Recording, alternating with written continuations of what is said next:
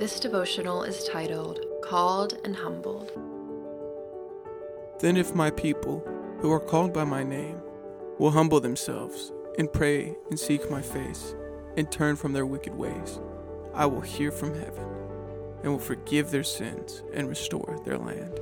2 Chronicles chapter 7, verse 14. We all inherently recognize the connection between an individual and his or her choices with a community and its vibrancy.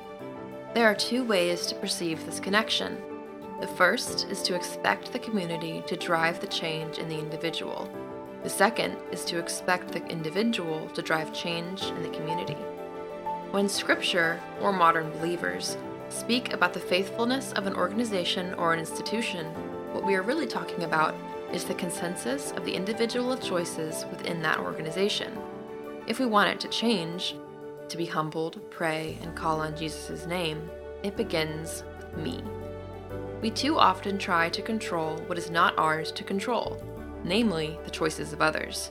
We shout accusations and hurl expectations onto other members of our community, assuming we are all good ourselves. Humility within a community begins with truth-seeking within the individual. We lead by example, not by demand. We cannot control others, but we can have an influence on our community. That influence is the witness of our own set of choices. If we are accusatory, our communities will likely respond in kind.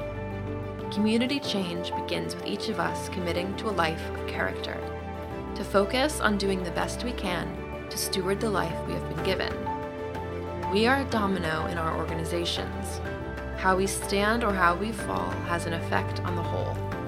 We are not responsible for that whole, nor are we dependent on it.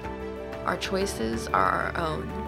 Our organizations and our communities transform as each of us commits to being transformed in our own heart and mind.